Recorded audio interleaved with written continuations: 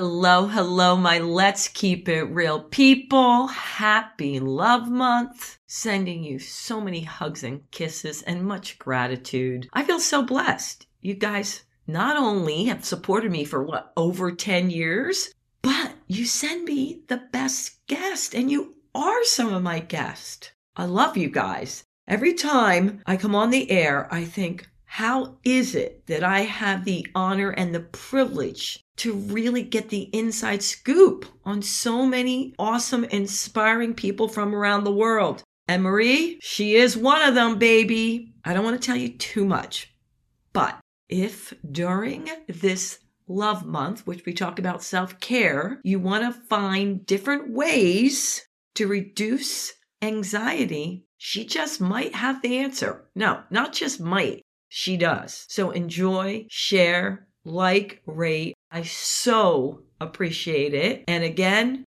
thank you for recommending me to workshops and speaking engagements and purchasing my books. I really, really, really do appreciate it. Toodles.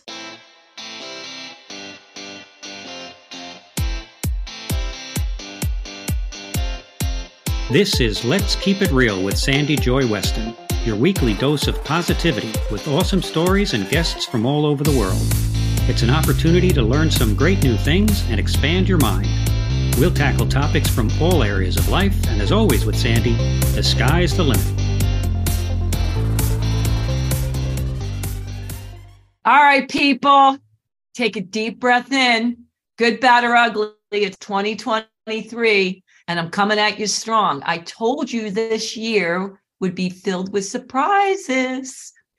And this year, at the beginning, right off the bat, let's keep it real, people.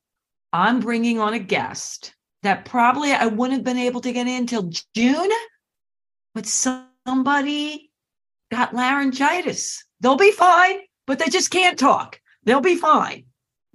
So the surprise is, and if I get her last name wrong, she will let us know, but she says it so much more beautifully. Dr. Marie Lussicher. Is that cool? Wait, don't tell me yet. PhD, MBA, is the founder and oh my God, not another one, CEO of Akiza app. Let's just go with that. Akiza Health. That's it. Is that right? Just shake your head like, yeah, I'm good. Okay. A startup offering a self-guided therapy app, helping people transform anxiety and distress into resilience. No, my audience doesn't have any of that, do we? She is a global entrepreneurial executive with 18 years experience launching tech businesses for General Electric and startups in the US, Asia, Europe, Africa, and the Middle East. Ooh, she's been around a lot. Holds a PhD in chemical biology for the National University of Singapore. Okay. In an executive MBA, she must get bored, Columbia Business School and the London Business School. Welcome. Oh my God, Marie, what the heck? It's been a great life. But before we get into that, what's your one word that best describes your past 30 days, whatever it is, good, bad, or ugly, and why? So first of all, thank you for having me. I'm delighted to be here. It's a great way to start the year. The word that comes to mind would be reflection. I've been spending the last few weeks doing a lot of reflection over the past year and what's coming. And so spending time alone, thinking about things, silence as well. Yeah. Really? Did you do any silent meditation? No, but I switched off from calls during Christmas and the New Year. I spent a lot of time journaling and going for long walks. And so, yeah, journaling is kind of my replacement. I know it's not the same, but journaling for me is my meditation. Yeah. Okay. Well, I just want you to tell them I did not plan for you to say that, nor did we talk about that. Because, that's what I do for a living. I write journals and make journals for people, to guided journals. So that is the way, not that I don't meditate when I'm biking, but that is the way I reflect too. Yeah. I made my livelihood out of doing that with my health company. And you didn't know that, did you? I didn't know. I did a little bit of research on your podcast, but very, very little. So that's so interesting. Yeah. Yeah. So besides owning health clubs, my books that I wrote, Our Train Your Head and Your Body Will Follow, was all in how do you get people to journal even for a minute to 3 minutes a day. So I wrote guidebooks, reset books, and just recently a journal for kids, 6 to 12 years old, which the adults are now using, not the kid. Well, the kids too, but. It's like the doodling thing, right? I think it started for the kids, but now everybody loves to doodle, right? And feels little coloring books. Doodle. I call it scribble, scrabble, brain dream, but whatever. Okay, so I did reach out, even though this was last minute, to my peeps and said, all right, what are some questions you have for Marie? And I showed them your background. And everybody's either Sally or Billy Bob. And we'll keep them anonymous. But the biggest question they have is they really are fascinated by this journey because you've been all over the place and then circled back into an app for mental health with being in, I mean, come on. I mean, this is huge companies that you worked with in the tech business area. Tell us just a teeny bit of that journey. So I've always been very curious. I grew up on a farm, and I think when I was very young, my father didn't travel, and I've always wanted to see the world. And so I really wanted to understand life and understand people, and a lot of opportunities came, and I'm grateful for those. And I think I was a little bit gung-ho and fearless. And so I seized a lot of opportunities that came my way. And a lot of those moves were not premeditated, actually. I was like, I had a hint. I wanted to see the world, but opportunities came and I was like, sure, I'm going to go. So you have that, let's just leap of faith attitude, like trusting your gut instincts and like, hey, let's just go for it. Sounds good to me. Exactly. Yeah, I'm a very big gut person. And, in startup, we say you start flying while you're still building the plane. And it's exactly me. I used to be, very rational and wants to have all the answer, but now I'm like, I trust the process. I'm like, it's okay. Let's start going and we'll figure out some of the details along the way. Yeah. Okay. So here you are. You're in big industry, working for major players. What was the deciding moment? Okay, I'm getting the heck out of here. So GE was great when I started, right? I was in China. I was young. And I was offered a lot of opportunities, a lot of training, and so I worked for them in China, I worked for them in San Diego, and then I relocated to Boston, worked for another division, a lot more stable, not growing so much.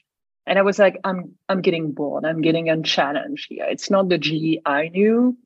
And the division was sold off and they're like, we're going to close it off. And I could have stayed in and looked for something else in there, but I was like, it's time to go.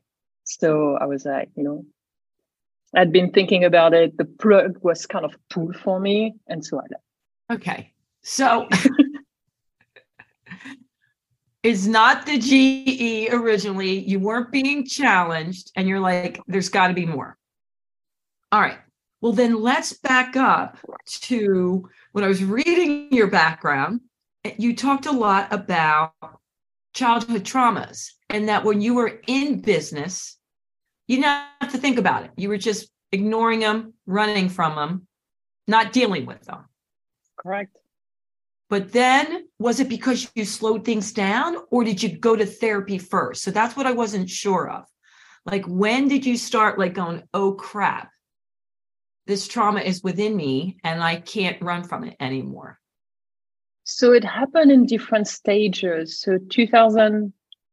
So I had been told, go see a therapist, talk a lot about the loss of your mother. I grew up in a family, which it wasn't a norm 40 years ago. It's like therapy is for losers, right? It's like, why can't you fix your problem on your own? And I believed it because everybody told me that. I was like, I can't get a PhD. Damn, why can't I fix my own issues? So for 30 years, I was like, I'm never going to see a therapist. And then I was living in Boston.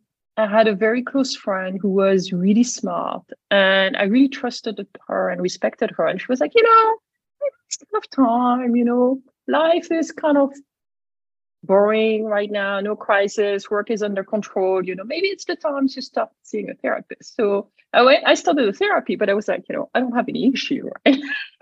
No trust issue, no abandonment issues, I just want to rationally understand what's the impact of losing a mother when you're very young on a woman. I was like, I just want to understand. I just want to, something very analytical.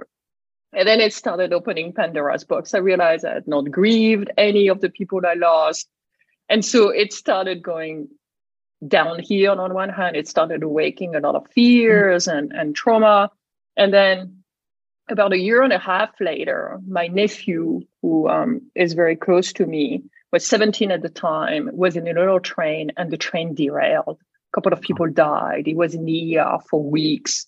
And that was really the shock, seeing someone so close in the ER. I mean, we see it on TV all the time, but when you are in the ER and someone is like in coma, it shakes you.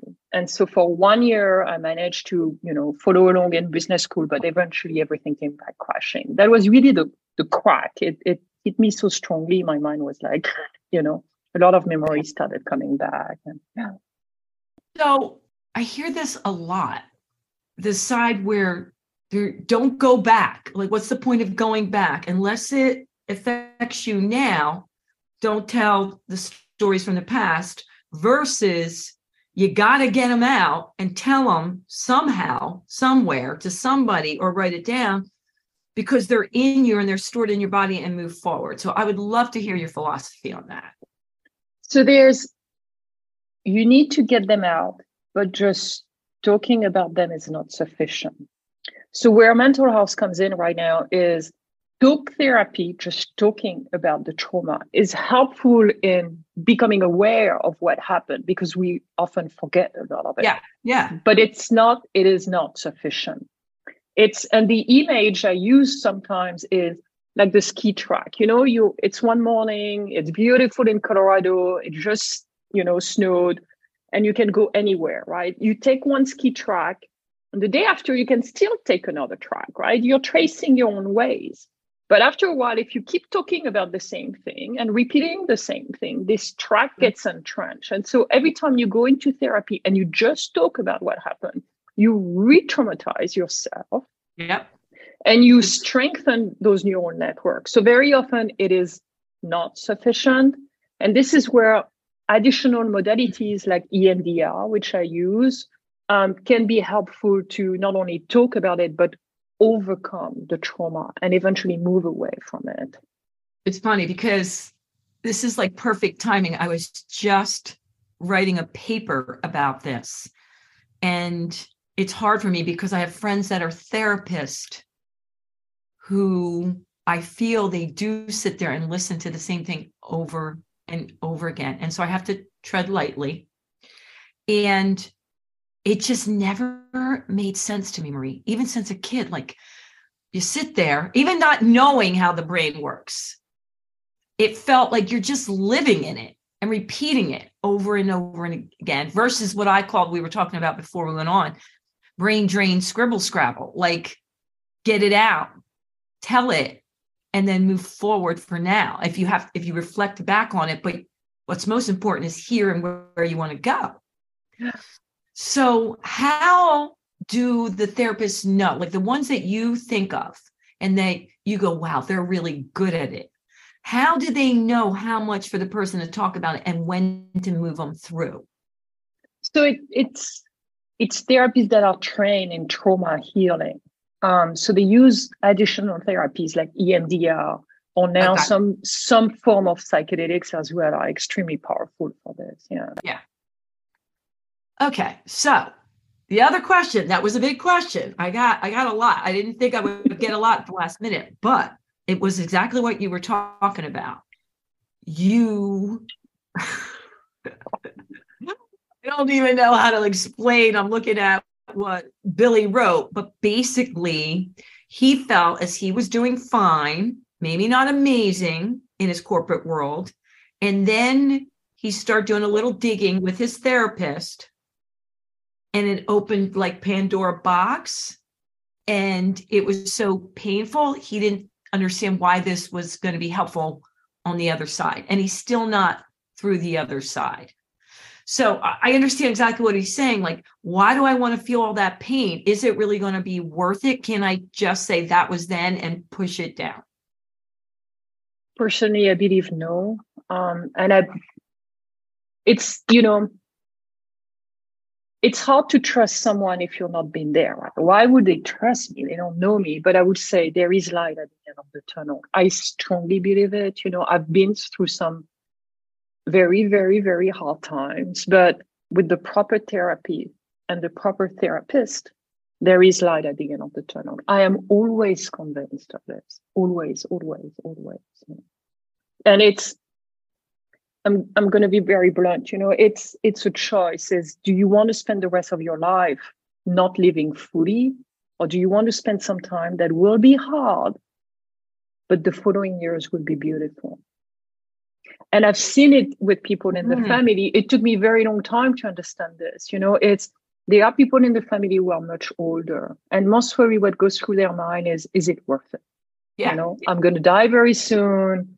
But for me, when it happened, I was like, I want to get out of this. I still have many years to live, and it not only affects yourself, your health and all of this, but it affects your creativity, because creativity comes from within. And so if you don't open up and release the pain, you don't feel all those creativity, and love and relationship, and it kind of eats you from within, So it's it's a trade-off, Well, normally I don't tell a lot of my personal journey because it's all about you, but I think I'm going to share this a little bit. Oh, I think it was 2019. I remember being in a conference in Colorado about business, and the guy said, give me 2 words of what you would like in life in your business in the next few years. And I said, pure joy and freedom. And I start crying because, what do you mean? I go, well, I'm very successful. I own health clubs. I exude joy. I'm the person that lifts people up, but I just want it to be pure, not, that I have to fake it a lot of times. He goes, well, you're going to have it. Wouldn't you know, Marie, the universe delivered it in the only way they could. For over 6 months, I had this nerve issue from falling too many times on my mountain bike and ignoring it, that I was in a fetal position, curled up. They didn't know what was wrong. They kept doing exercise. Oh, see, nobody could figure it out. Nobody could figure it out. I mean, they thought it could have been like, I was like, all right, I had a good run. Let's go to the next life. I mean, like because it was like the nerves were coming around my brain and squeezing it to the point I couldn't exercise. Somebody that was in the fitness field. I couldn't do interviews. I couldn't type. I couldn't watch TV. I couldn't write. I couldn't uplift people.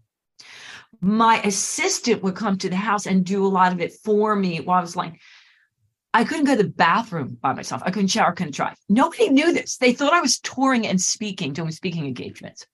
My mentor, who has the same belief system as me and you, said, and by the way, lives in Florida, says to me, I'm so glad you're going through this.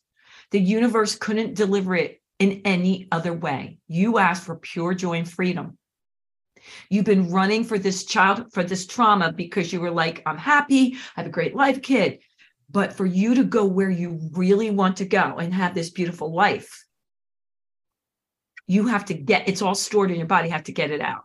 I wanted to kill him because nobody else understood. They're like, what is he talking about? Do you know what I mean? Like, this is a gift in the universe. Because I always would figure out a way to mountain bike, way to lift, just ignore it. I was down. And it goes. And when you get it through your body, you will be healed. I go, okay. Well, I would just never meditated, but was listening to silent meditations, talking to the universe, talking to God. And it just poured out of me. I mean, crying, memories. It was excruciating. But when it came all out of my body, that was the only way I could release it. I knew the feeling of pure joy and that I could tap into it no matter what was going on around me. It was a whole different feeling. Not that everybody had, like, that was my experience, like, because I had ignored it for so many years, and I'm happy and my life is great.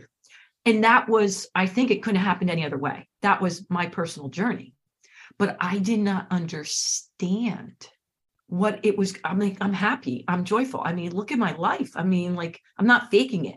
But that experience of that, like you said, for what I asked for, I couldn't get there any other way. And now, a couple of years later, it's the weirdest thing of how I can just go, no matter what, I can get into the zone. And if I'm not feeling that pure joy, like, I'm not going to fake it with my friends. I lost friends, by the way, because they were like, no. You're the one we always come to. You're the solution. You're always joyful. I'm like, yeah, I'm a human. I'm not always. Isn't that incredible how that happened for me? And then they found out what it was, the nerves that were pinching. They couldn't see it at first on a spur. And when it pinched, that's what was driving this. And then I went to the physical therapist. She goes, oh, I know what it is. Is that crazy? I know. And it's, it reminds me of Joseph Campbell's hero's journey. And so he wrote about the journey. And so we are all heroes in life, and it starts, and it's used a lot in the movies, right? You have something that happens in the beginning, and the heroes want something, but those crises are opportunities for growth. They happen to us so that. And I read over the holidays, I listened to Phil Stutz's books, the psychologist, and and he talks about the tools, but eventually underneath all of this, what he is alluding to is that those challenges are there for us to discover within ourselves strength we are not aware of. Yeah. And this is really powerful and really beautiful, I think, is we are a lot more resistant than we think. But it's like when you exercise, you need the weight in order to, build your muscle. If you were pushing against air, we would not build anything. So those challenges are here for us to look at the past, grow stronger, grow more resilient, and more loving, I think. Yeah. I mean, when you were talking, like, that is like exactly the same thing for me. Like, but I think what you were talking about, I was scared to go there because I was like, I can't handle, I don't have the capacity. That would be too painful to have those memories. But then you realize you do have the capacity, and you do have the strength, and you do build resilience. And like you said, what's on the other side is so much more beautiful, like, for the small amount of time. And by the way, not everyone has to go be as stubborn as me and be taken, like, everyone has other things. Some people are like, yeah, I'm good. I'm going to therapy now. Like, my son, who was in 8th grade, I remember when his friends moved and he lost his friends, he wanted to go talk to someone. And he said to me, I don't see why everyone doesn't understand they could benefit by talking to someone. Like, to me, it just seems that everyone would be happier to talk to a therapist that fit them. Like, he just couldn't understand the stigma. And I think now the young people, I mean, do you think the stigma is still there? It is still here, yeah. And I think it depends on which communities, launching Akessa, I realized I talked to a lot of people, and without, putting races and all of this, but as a white person, we grew up in a culture where it's a little bit more normal to talk about your emotions and your feelings. But I have Chinese American friends, and they're like, I would never talk about stuff with my mother, never. And they've grown up in this culture, and even talking to a therapist is hard because people in our family won't accept it because she's not used to it. African American friends have told me the same thing. We don't do this in our culture. You share it with your close friends and you deal with it and you move on, So I think there is still a lot of stigma, actually. Yeah. Well, the biggest thing, which is number 4 on my questions, is, okay, I think I would benefit from a therapist, but find me one. And I know what she's saying, meaning that. And I even have this because I refer a lot of my clients to therapists and psychiatrists. The really good ones, you're on a waiting list, or you can't afford them, or your insurance isn't covering them. And so how do you find them? Because I think there's a big shortage of really good ones out there. Unless I'm wrong, I don't know. You're very right, and everybody's talking about it right now. And I know therapists in New York because they advise the business, and they are like, therapists don't take even waiting list anymore because they don't want to give the hope to someone that 3 months down the road they'd be able to talk to someone. And it's not a question of price anymore. It's in LA, it's the same thing. Even if you want to pay $450, you can't find someone because they are all taken up. That's the therapy, the pandemic was really hard, right? And was dramatic, but the benefit of the pandemic is that everybody realized that their mental health was important and more fragile than they thought. And so during the pandemic and post-pandemic, everybody wanted to see a therapist, right? And so now we realize, well, there is a shortage of therapists and we won't have enough therapists for the next few years because it takes time to train them, so there is a shortage of therapists. Simple. We realize, hey, we can do virtual. A lot of people don't prefer it, but you can see a therapist no matter where you are. So it made it, okay, give me one. But recently, even the ones I've sent people to, I'm like, well, let's try them. They're like, are you kidding me? And I'm like, you're right. And they don't, like you said, have experience. Like, they haven't been doing it, and it's trial and error. And we have to realize that the pandemic was hard for therapists as well. And it's like, we went to see them, we downloaded all our crap, and they're like, but hey, I'm suffering from the pandemic too. Hey, I need some time. We expect them to work, like 100 hours a week. And they're like, I need my weekend. It's, one thing I realized, it's hard for therapists to hear a lot of trauma, every single day, day after day. And they need time to rest too, And sure, I want to talk about your app because I really do. But do you also see clients?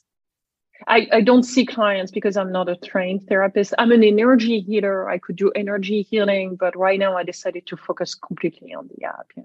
I'm trained as a coach. I could potentially take clients as, via coaching, but I don't usually take clients right now. Yeah. Yeah, you got your other focus. All right, we're going to switch gears because I'm very curious about this. When and why did you get the degree? I'm sitting here going, in Singapore. I mean, I need to hear more about that. Chemical biology from the National University of Singapore. So that was the discovering life, let life unfold. So I started my career, I grew up in France. I was studying chemical engineering in the south of France. And then about a third half of the students would go overseas on exchange program. And long story made short, didn't want to go to UK, too close, had been to Germany. The program in the US was not interesting, very small university. And then there was a new program with Australia. And I was like, oh, this is going to be cool, And then one day the director comes back, and that was many years ago. And, France has some colonies close to Australia. They were doing nuclear testing at the time. And so the director comes back and he was like, oh, Australia is very pissed off about this. They don't want to talk to us anymore. I was like, whoa. And then he was like, but hey, I stopped in Singapore on the way back. There might be an exchange program. Who wants to go? And then I am not kidding. I remember it very well. It was a Wednesday morning, late morning. And then I saw my hand lift itself. I didn't even think about it. I barely knew where Singapore was. And I was like, I'm going to go. And then another chap in the whole amphitheater raised his hand. And, some of my classmates were like, are you insane? Some of them told me afterwards, you're just stupid. And, but then the exchange was created, and 9 months later, I landed in Singapore. And then it was just supposed to be 1 year. I got my master down there, and I was like, I want to get a PhD actually. So I stayed on and got a PhD. How long were you there? 6 years. Is it everything I think it is? Yes, and it has changed a lot. Singapore, I was there 97 to 2003. It was developed, obviously, but not as developed as it is right now. But it's this beautiful little island, and it's extremely safe, extremely peaceful. And it's a jumping point. You get on a plane and within 2 hours, you're all over Southeast Asia. So It was a great place to live, and I had great friends in the university. So it was beautiful. I mean, it was the PhD study was hard, but it was a great time. Yeah. Is there anyone in poverty there? Actually, there is, because what happened. So Singapore became independent from the UK, I think in the 70s. Can't remember the exact date. And so they didn't have a healthcare system and an unemployment system. And so when I was there, you would see actually 70-year-old people cleaning table in the restaurants and everything. And I was very surprised. And they're like, they don't have any retirement system. So they still need to work very late. So you saw, I would not call it poverty, but you saw a lot of people, under duress, actually. Because, we think of all the glamour from the shows. And I was at a networking event and I did meet people from Singapore, and they were all very wealthy. But then again, they were at a business networking event here. And I'm wondering, is like just everybody, wealthy and filled with joy and love? And did they figure out Nirvana there? I don't think they've figured out Nirvana. It's a very, kudos for Lee Kuan Yew for what it did, right? Singapore was a little island and he really took it out. But it's also a very mercantile society. At the time they had what they called the 5 C's, your aspiration. So get some cash, get a big car, get a condominium. And then I can't remember the other 2, but these were the aspiration of people. So it's still very money focused, All right, we have to talk about it. And I'm fascinated by this, but let's do a deep dive into the app that you created. And I'm saying here, you're going to help tap into them knowing more of their healing power and transform anxiety and distress. And I'm thinking, oh my gosh, what a gift. How long did you work on it? When, why? I need details on everything. So I've been thinking about this for quite some time. I think since the burnout happened in 2012, I got even more interested in mental health, psychology, all of this. So I started reading a lot about it, got trained in various energy healing. And then, so eventually I found the EMDR a few years ago. I really got out of the wood. I suffered from PTSD, didn't even know it, and really recovered from it completely. And I was like, the fork happened. I was like, I could move on, right? I could take another big job somewhere and just move on. Yeah. But I was very grateful for this healing journey, first of all. And then a lot of coincidences happened. And the pandemic hit. About a year in the pandemic, my friends started getting very distressed. I remember one of them was working for a big corporate, and they were telling them, the employees, well, you can use Calm and Headspace and meditate. And it's great. Meditation helps, but it doesn't help you heal. And rewire the brain, except if you can meditate for hours every morning. And my friend was like, I hate meditating. I hate sitting down. And she was like, find me something. And I was still thinking about this EMDR that had really helped me. I started reading a lot of neuroscience. I was reading a lot about sleep as well at the time, because the therapy that helped me, called EMDR, therapists would be moving their fingers in front of your eyes. And it reminded me of REM sleep, where your eyes move. And so I started reading a lot about sleep. And sleep is not only beneficial for the body, but it's great for the brain. When we dream, for a very long time, people used to think, well, dreams are just a dream. It's a loss of time. I don't believe anything is a loss of time in the body. The body is efficient. If it was a loss of time, we wouldn't do it. And so during dream, we take experiences of the day, the brain chews on it and just think about it, and then discards the pain, and then keeps the learning and integrates it in the brain. So we wake up refreshed and more resilient.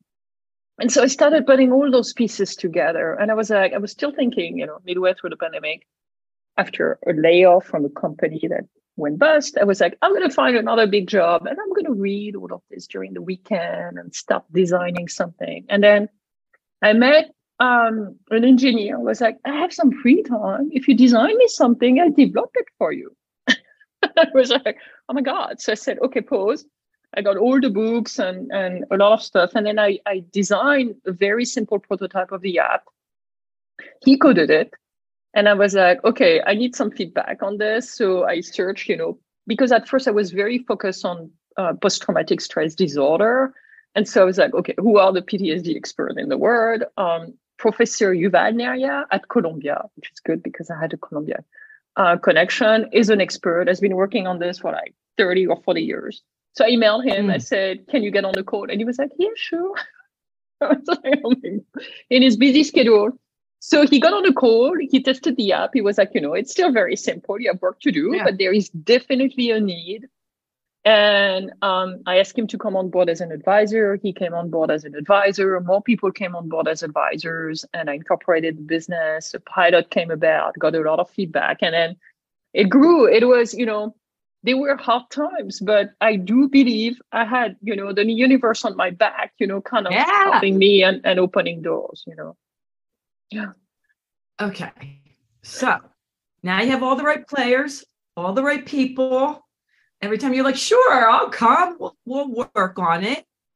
But then how long did it take until the app went live from that start? So I took the plunge in August of, so now I'm like August of 2021, and the app was launched in November 2022. So it took about, 15 months. And you had probably the greatest minds working on it with you. I mean, I one of the advisors is extremely spiritual, and she said it's an app of divine inspiration.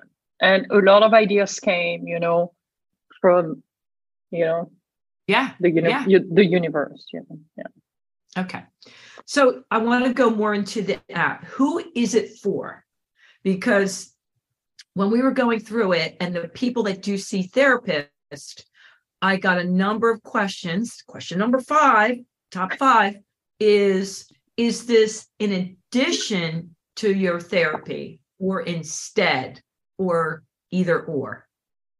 So we position it as a first step before therapy or a supplement to therapy.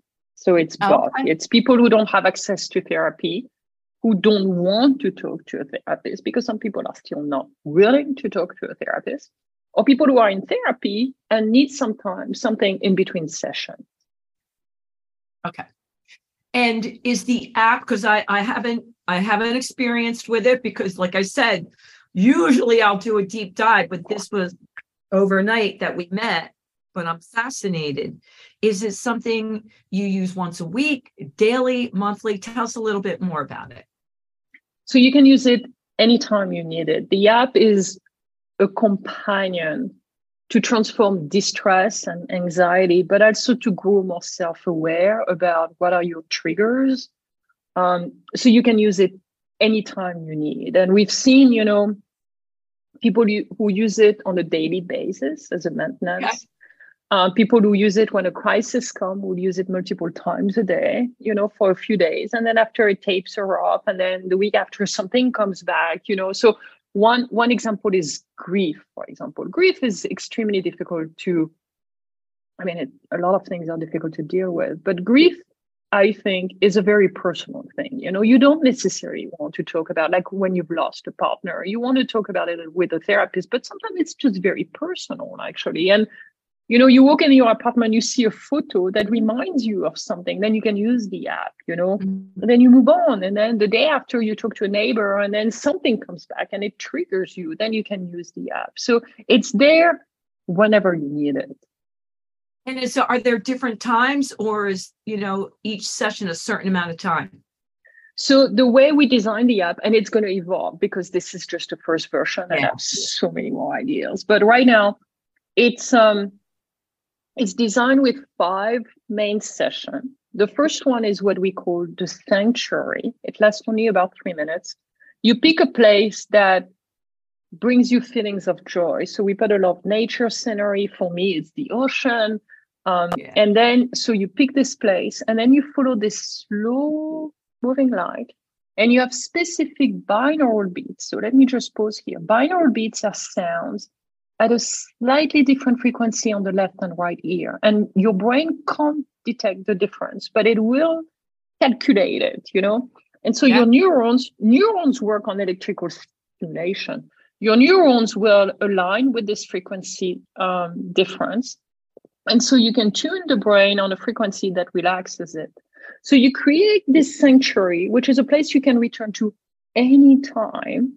And we've seen people using it before they meditate so that they relax, We've seen people using it every time they get triggered, like before a meeting, you're really stressed up. You're like, hey, let me just take 3 minutes to calm down, recenter, be happy. And so this is the first session. And then you have 4 sessions that walk you through the process of transformation. Those sessions last about, 13 minutes.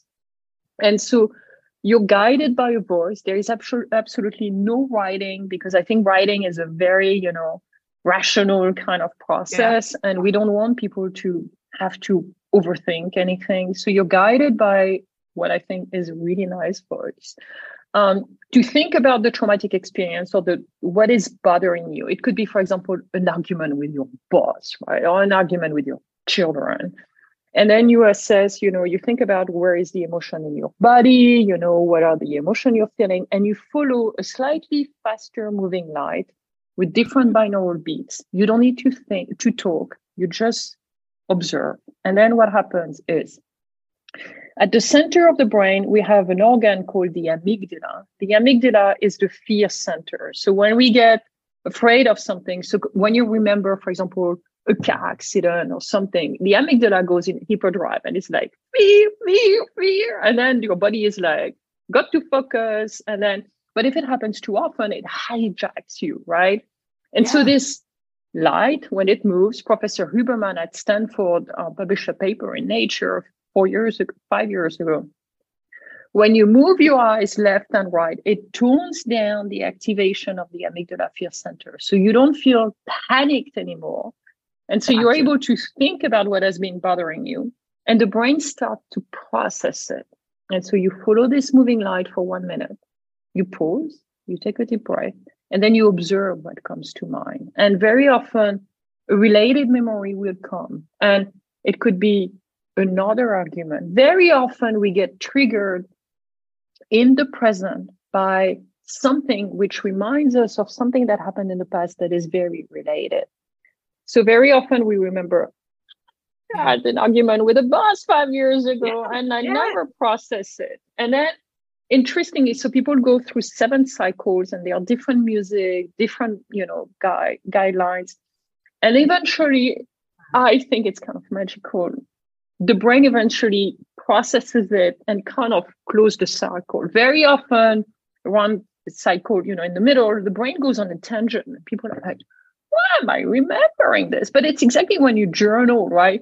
Very often you go on a tangent and you're like, what's happening here? And at the end, it's like, it loops back to the first topic and then it gets resolved. And that's where I think the brain is just beautiful. And I tell people, I said, when you go to bed at night and you dream, you don't wake up in the middle of the night and think, what am I going to dream about right now? What is it that I should process today? The mind just speaks something and processes it, right? And this is what I want to create with the app, is give power back to the people to let their mind self-process and self-heal. And people ask me, am I thinking about the right thing? And I'm like, whatever your mind brings up is the right thing. It's not a competition. There is no right or wrong answer. Whatever comes to mind is what your mind wants you to look at. I freaking love this. I mean, I cannot wait to try it out, because it's everything. Like, I have clients, so I'm a mental and physical fitness coach. So I send people, if they need to, the therapist, like you said, I'm entry level, or a psychiatrist. But this would be such a magnificent tool, because I was just telling my client, he's only 19, and he's like, oh my God, it's amazing what I thought the brain was capable of doing. And now what I know, I was able to reset and do. Like, I'm just scratching the surface of thinking, well, this is just my brain and this is how it works. And it's not true. And it sounds like, to me, I mean, from the little that you told me, And you're just scratching the surface of what the power that people have within themselves. And the brain is plastic, I mean, until a couple of decades ago, scientists were still thinking your neurons don't rejuvenate and you're born with a certain number of neurons and then they die. And now they realize, no, neurons grow and keep on growing, and the brain is extremely plastic. A little side story, they've shown that people who have a brain accident, and for example, the part of the brain that is used for hearing actually is just dead. Well, the brain will take another part that is used for eyesight and retrain it for hearing. Actually, it's crazy. So the brain is extremely plastic. We can learn a lot of things. We can rewire the brain, and there is one part of the app that is.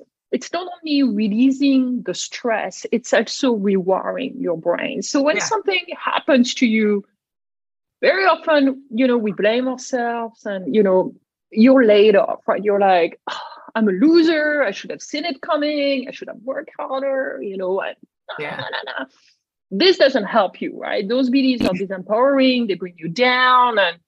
And so it's about rewiring your brain and coming out and saying, maybe it was time to go, right? There was an economic downturn. It's not my fault. It just happened, right? And so it's really this rewiring of the brain, and the belief is also very, very important. Yeah. Well, to me, I'm all about prevention and teaching techniques before it does get too severe. And this sounds like an amazing tool for that, and giving, like you said, letting people know how powerful they truly are, and that they have it within them. Awesome. Okay. So you mentioned here, and you talked a little bit about the importance of sleep. Well, I can tell you, when people fill out their apps, like they're coming online, it used to be like, what's the number one thing? Okay, I know it's all my mental for losing weight, and so I finally want to deal with the mental for losing weight. You know what it is now? The number one thing people want? Sleep. I was at an event 2 weeks ago, and the guy ran over like practically 50 people. Say, did I hear you say something that you can help people sleep better? So it's the number one thing that people are having issues with, and we know it's important. Is the app something that will help people sleep better? Yes. And so for multiple reasons, I think, I'm not a sleep expert, but I think exercise, food, all of this affects sleep. But we live in a society where we are hyperstimulated, right? It's when you, and I'll answer about the app, but when you think at the brain and evolution, the brain doesn't evolve that fast. Sure, we are really smart and we can send people to the moon, but at the same time, a few generations ago, a few brain cycles earlier, we didn't have internet. We didn't even have cell phones. So the brain is hyperstimulated, and at the end of the day, it takes time for us to unwind and all of this. So this is one. The other thing is we live, I believe, in a more competitive world, right? It's like you need to perform. You're always, asked to be on emails and calls and all of this. For teenagers, it's really difficult and stressful, to get into college. So it's hard for the brain, I think, to absorb all of this and unwind. So just using, for example, the Sanctuary will help. We also put a sleep session with a slow moving light and delta binaural beats, which are the binaural beats under which the brain is when we sleep. And some people at first ask, why do you have a sleep session in a mental health app? And I need to explain that a little bit more. It's because sleep is really important for mental health. No, I totally get it. I totally get it. This young lady is saying like, okay, so she probably shouldn't watch horror movies right before bed, or because some people do that. They watch these most disturbing, series, and then they wonder why they can't sleep. Like, at least watch a comedy or something. I know. And, people say right now, they used to say don't watch TV before you go to bed because of the light and everything, but now Yeah. they are saying it's not so much for not watching TV, it's what you watch on TV. If you watch a little sitcom that you've watched before that is fun, it's okay. It winds you down and you're going to sleep well. But a horror movie or even a thriller when you're like, why did they do it? Who really killed the person? You know, and then during the night, you're like analyzing the whole thing, you know? Yeah, and a lot of the really popular, they're really serious dramas, and there is a lot of suspense and murders. Okay, but I watch like Frankie and Grace or Seinfeld, even, I don't care, something silly right before I'm going to my downtime, and it works like a charm. Okay, so I want to get this in before we go, because you touched a little bit about spending time in silence, and for you, that's not meditation, it's journaling. I didn't prompt that. So let's go into that, because a lot of the people that were writing into me were saying they're not big meditators. They can't sit there for 45 minutes to an hour, which of course I don't think they need to, but they do write. And is that considered the same thing as being in silence, like just spending time with yourself and listening to your thoughts? So I'm not the meditation teacher. So, this is just my opinion, but I believe writing can work. And I remember this memoir writer, and now I'm gonna, and she studied Zen Buddhism for like a decade. And I remember, and she's a writer as well. And at some point, a Zen teacher who told her, why don't you make writing your practice? And she was like, can I? And he was like, yes, if you're committed to it and you do it every day, it can become your practice. And I think this is what is important is the attitude you take to it, right? If you say, well, I'm going to write when I feel like it. Yeah. I'm not sure. But if you say every morning, I'm going to sit down and I'm going to write for 15 minutes, tired, not tired, emotional, not emotional, I'm going to do it. Then it can become a mindfulness practice. And one thing I did as well is a few years ago, I promised myself, I said, I will write whatever comes. Ashamed, guilty, painful, I will write it. And even if I told myself nobody will ever read my journal, it's still hard, right? To write about something that you're ashamed of. But I was like, yeah, you make a commitment to this, you're going to do it. And I think this is something that it was a shifting point for me as well for this is you're going to do it, and you're going to do it for at least a certain amount of time. You're going to do it every day. And, sometime I wake up, I'm late, I have a call, I do the call, but then I journal afterwards. It's okay. Yeah. And I agree with you. I'm not a meditation coach either. And I think meditation is phenomenal, but I believe there's more than one way to spend time with yourself and in silence. Whether it's out taking walks, biking in nature, it's just quieting so that you can listen to what's going on. All right, we got to get into it. I could talk to you forever, and I have so many questions I want to ask you, but it's going to have to be another time. So a little bit more about you. What's your daily routine? Like, what do you do? Like, give us, like, you wake up in the morning. Do you have a practice? Do you have a practice at night? What do you do, Marie? I wake up.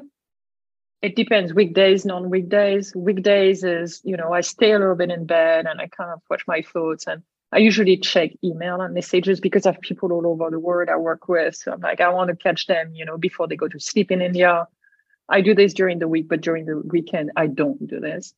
And then, wash my face, get some coffee, and then I journal. And I journal for at least 15 minutes. And during the weekend it's a treat for me. I let myself journal as much as I want. So during the holiday, because everything slowed down, I realized there were a lot of stuff I wanted to reflect on. And some days I wrote for an hour, actually. And don't check news, don't do any of this. And then if it's a weekdays, then okay, I'm like, I've done my journaling, I'm recentered. I write my goals for the day. I still do it on, pencil, my favorite white pencil, and sheets of paper. I mean, everything is digitized in my life. I'm all on my iPhone and my laptop, but I literally write my goals. And I'm a little bit of a nerd. I have the goals for the business and all the brained up little thing I need to do at the end of the day.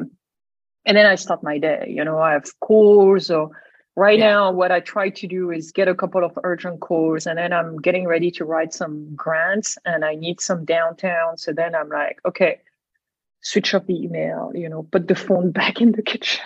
Check it, work. And then, so right now I can't really swim because it's rainy and cold, but middle of the afternoon, I start being a little bit brain dead. So I go for a walk, and I'm lucky I have trails. So I go on the trail. Sometimes I take an audiobook with me, sometimes I don't.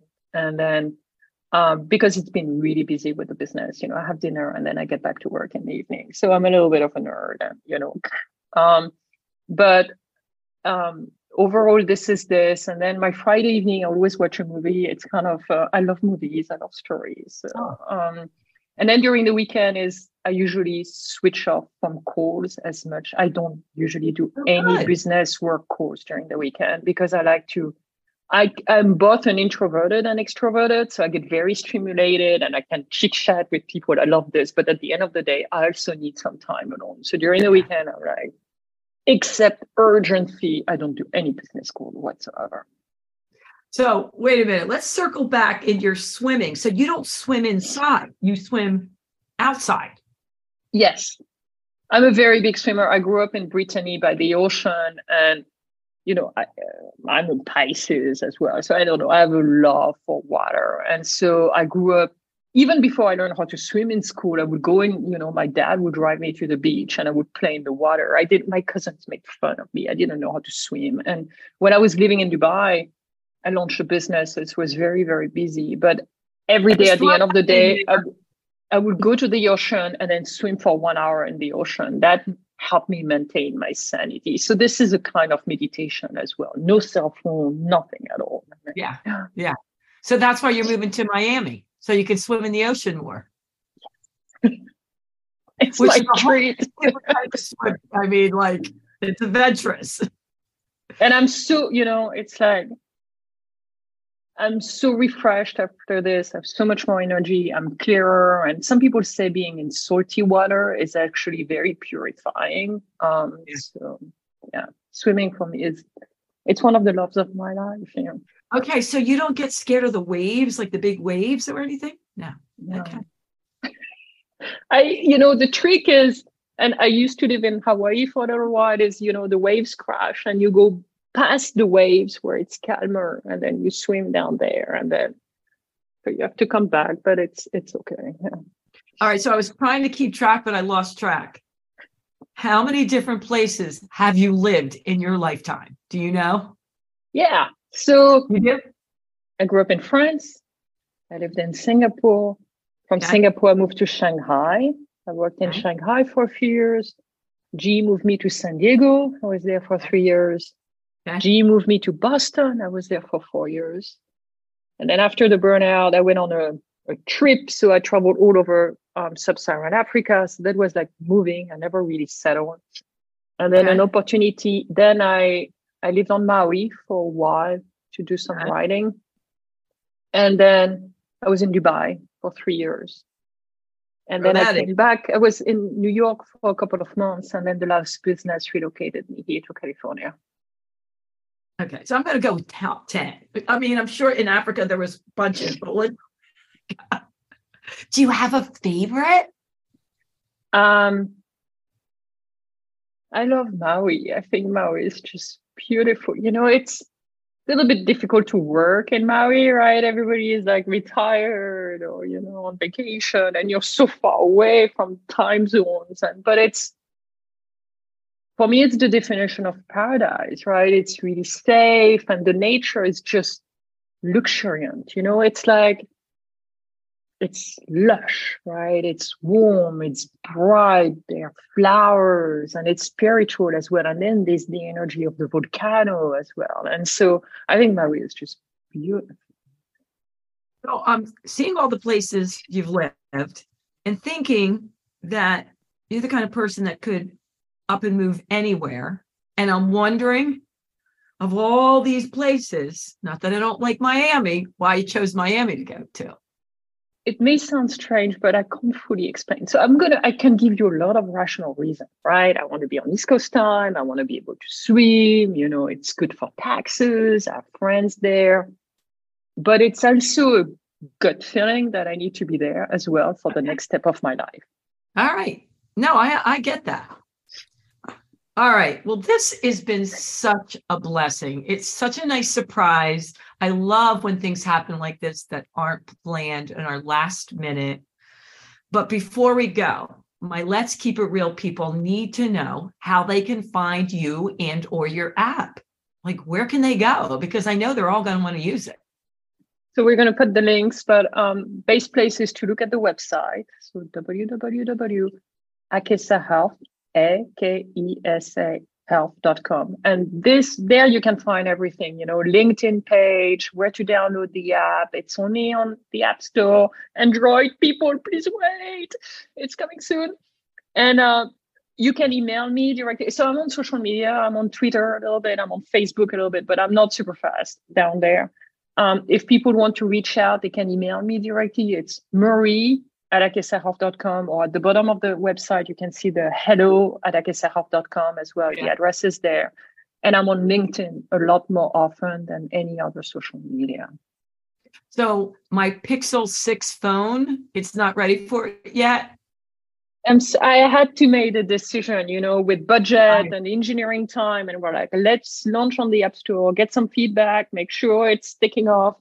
And then the team is getting started very soon on Android. It's coming. It's coming. My whole family, they all have Apple phones. They even bought me an Apple phone. I have an Apple computer. I don't have stocks in Apple, No, I get it. All right. Anything, Marie, we didn't get in that you want to tell the people? Now's the time.